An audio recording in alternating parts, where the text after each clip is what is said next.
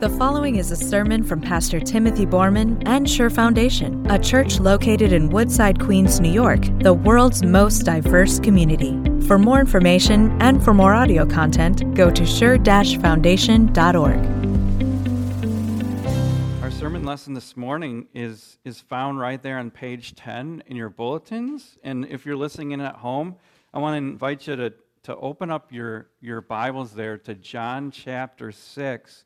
And we're going to pick it up exactly where we left off just a couple of weeks ago when I was with you last, this what we call the Bread of Life discourse, or in other words, this conversation that Jesus has with really a narrowing of the audience goes from a crowd to the Jews and then finally to his disciples. And here the conversation is going to narrow and he's going to begin talking with the Jews. And I want to invite you to please stand as we arrive at these precious, precious words of Jesus. Then Jesus declared, "I am the bread of life. Whoever comes to me will never go hungry, and whoever believes in me will never be thirsty. But as I told you, you have seen me and still do not believe. All those the Father gives me will come to me, and whoever comes to me I will never drive away.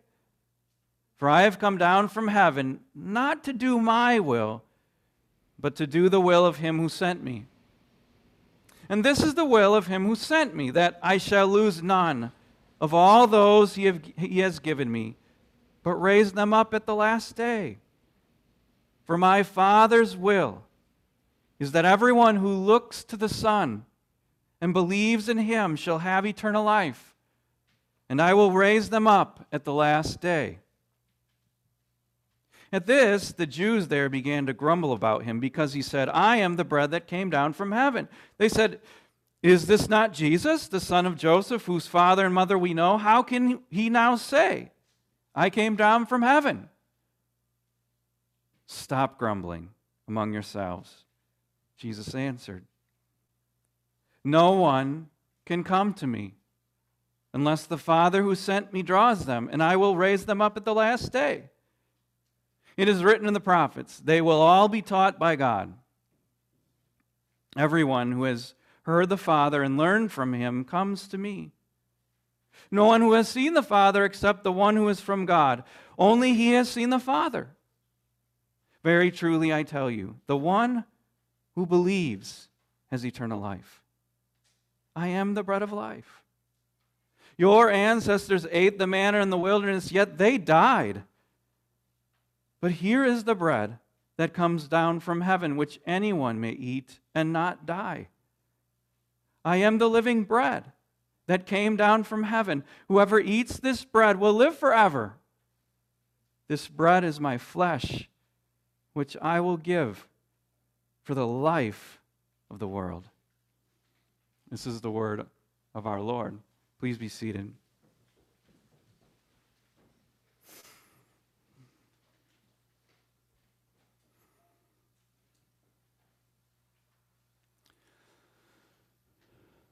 We could say that today what the Holy Spirit wants for us is the so-called come to Jesus moment.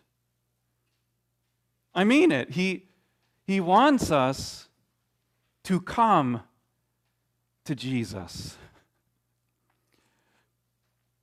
I remember sitting in a meeting. I related this in an anecdote via email earlier this week. I said I was sitting in a business meeting, and it was truly secular. It was about a building project, and lawyers were involved, and different building partners and contractors were involved. And someone said in the meeting, they said this: "We should have a come to Jesus meeting with our partners."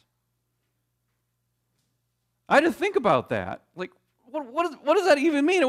We weren't talking about God, we weren't talking about Jesus, we weren't talking about faith, but apparently this is true that our culture, our world still today, I looked it up, talks about coming to Jesus. But they don't mean coming to Jesus. I looked it up in Webster. Webster says that come to Jesus means a moment of realization. It's an epiphany. We want to say more than that this morning.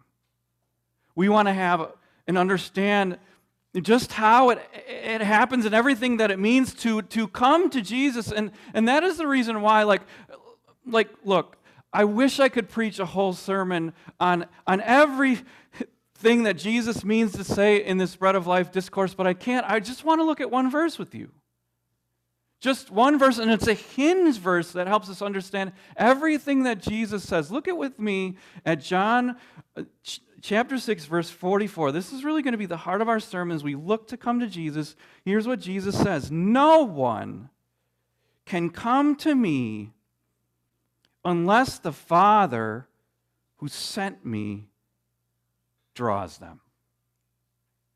That's as far as we're going to get.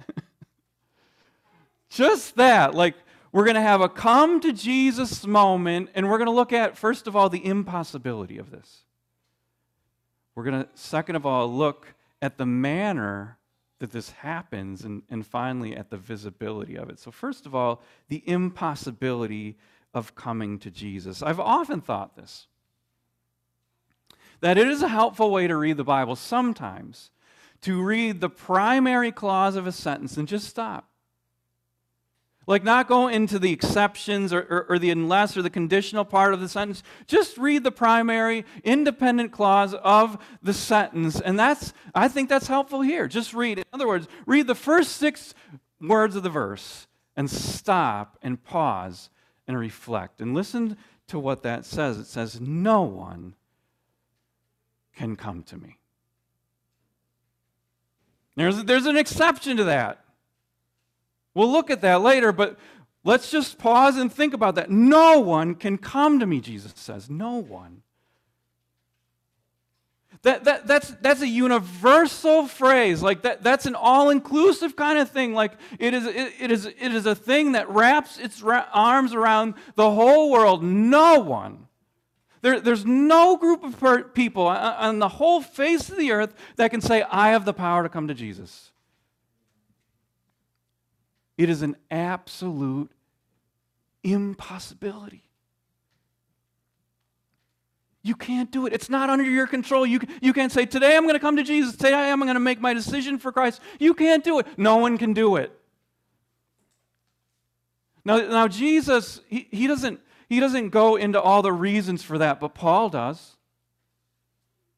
You know what Paul says in Ephesians chapter 2, verse 1? He says, as for you, you are dead.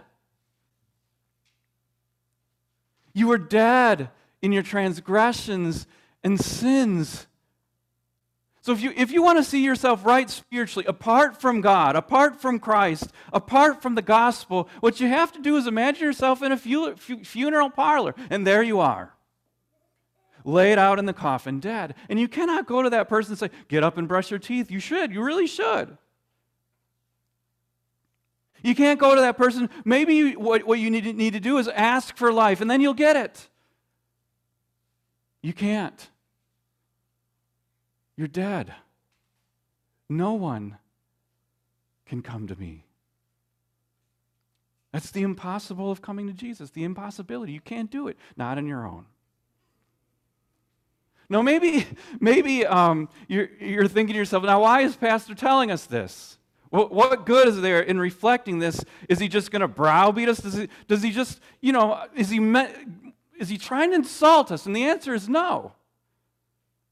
It would be insulting, you might say, if I said to you as a group of people, you guys are such bad long jumpers that you can't even long jump over a crack in the sidewalk. You would be rightly insulted, right?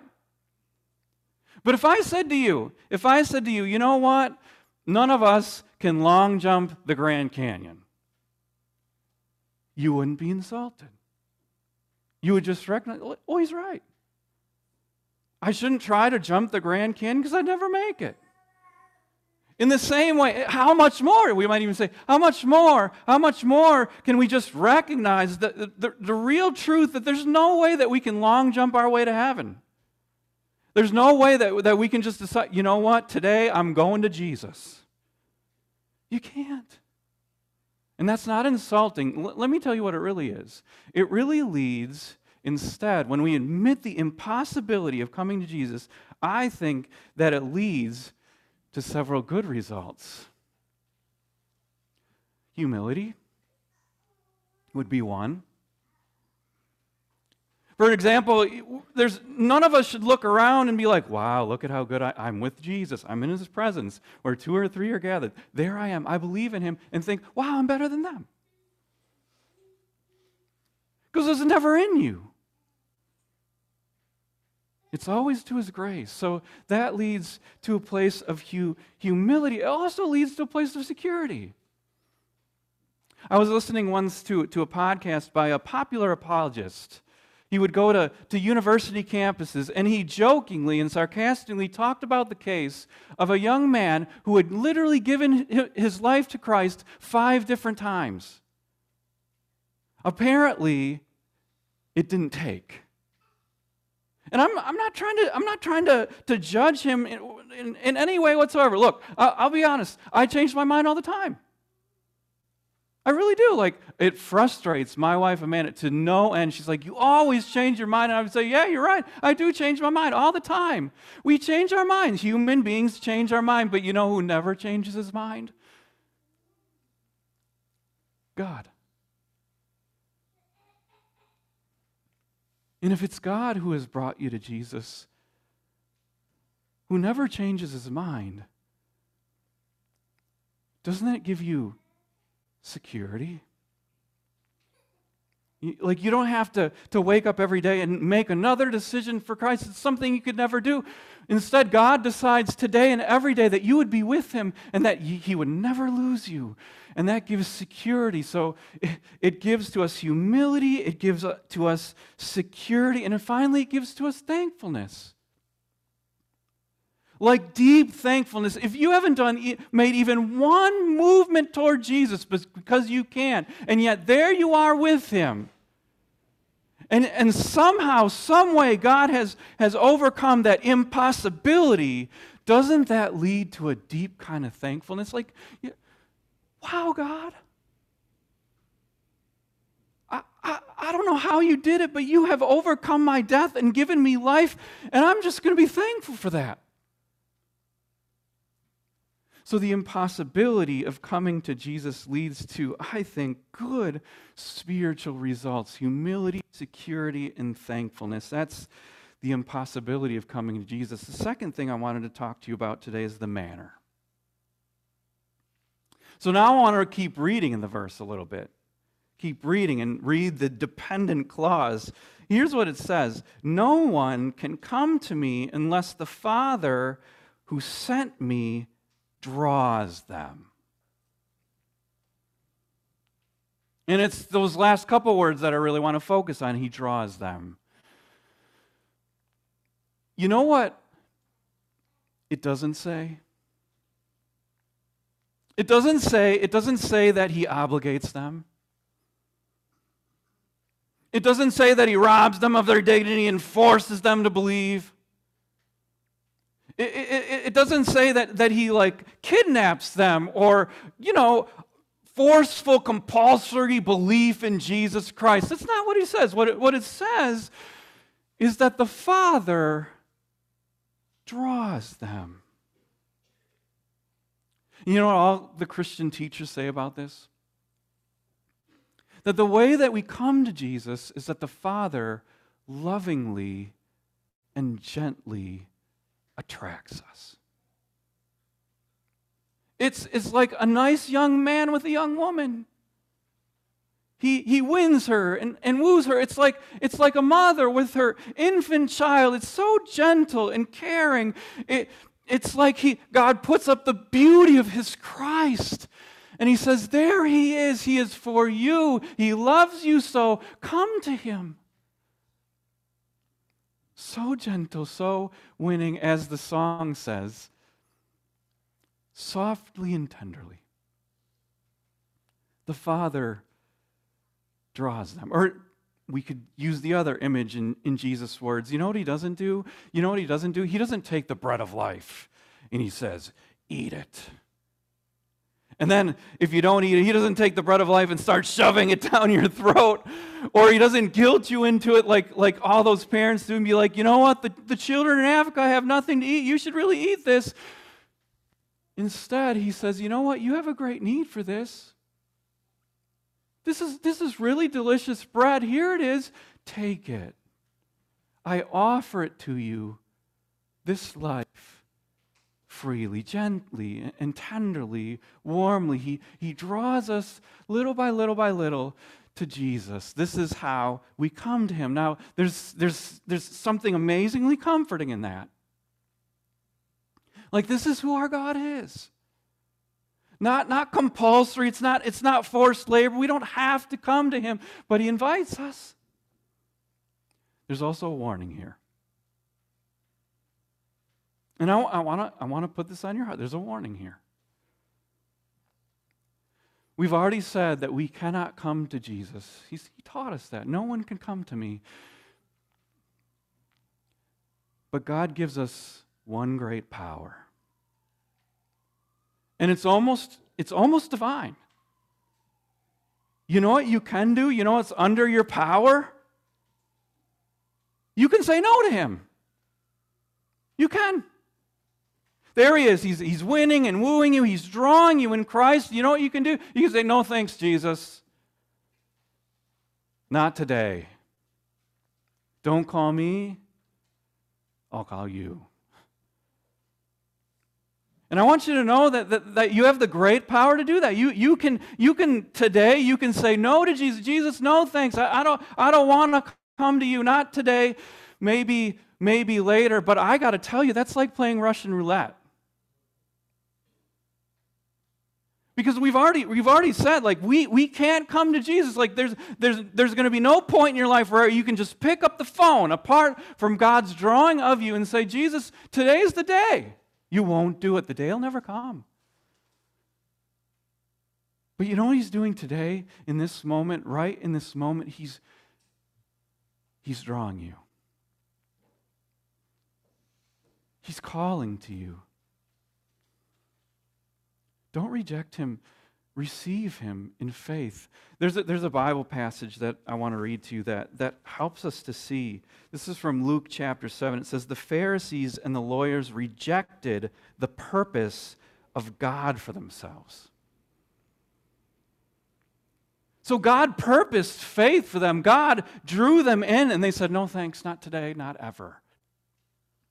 Receive that warning and turn to him in faith. This is the manner of God's drawing. It's always gentle, it's always soft, it's always winning and attractive for us. Receive that in faith, Jesus says. Now finally, we've seen today the impossibility of coming to Jesus. We've also seen the manner of coming to Jesus. And finally, I want to talk about the visibility of coming to Jesus. And this is really important. God never draws us, the Father never draws us to Jesus apart from Jesus. Now maybe that sounds a little bit like gobbledygook. Or in other words, the Father always draws us in Christ. The Father and his Christ are never separated. In fact, the defining characteristic of the Father in this verse is simply this. Look at what it says. This is so important. The Father, Jesus said this, the Father, the one who sent me.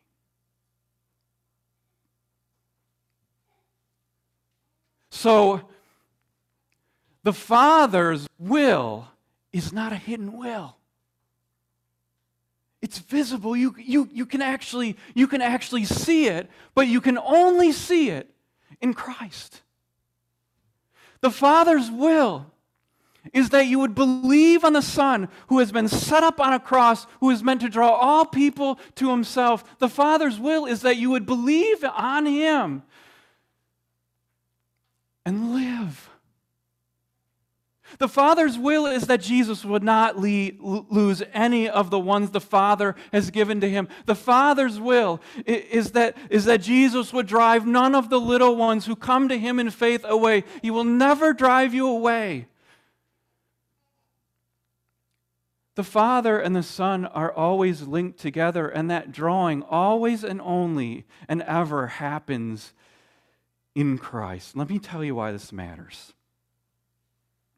There's an old Christian book by a man called John Gerhardt. It's called The Handbook of Consolations.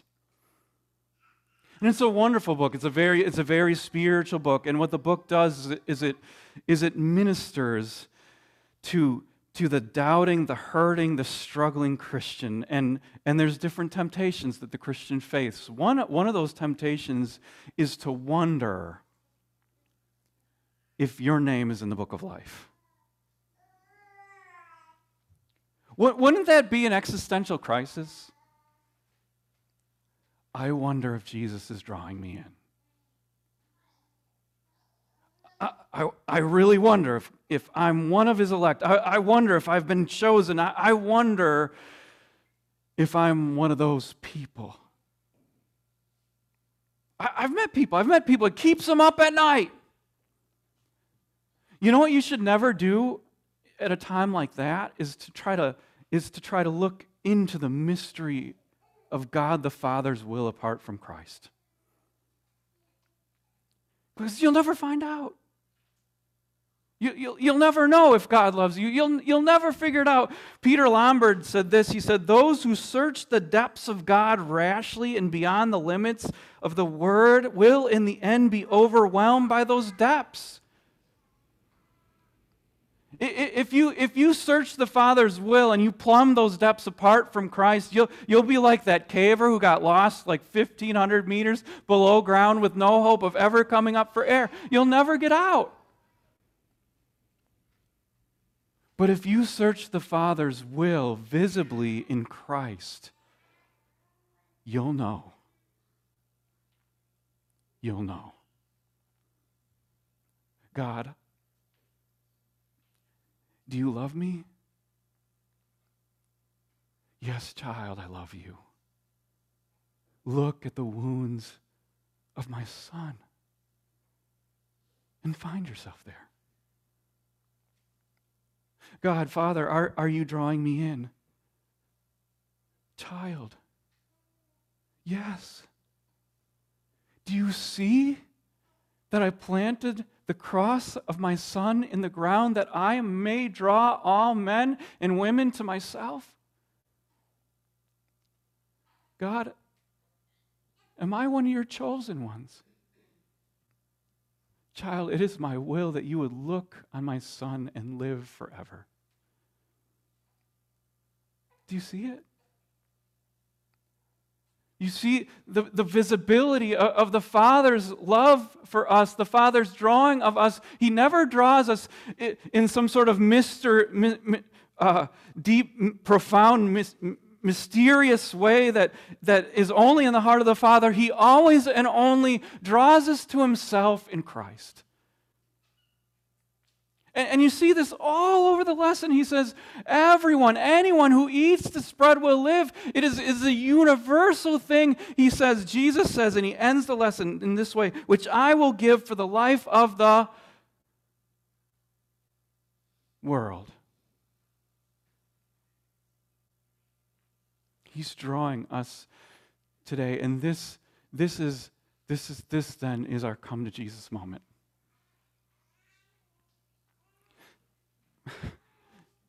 It seems so impossible, right? No one can come to me. It is with our own natural powers. But not God's power.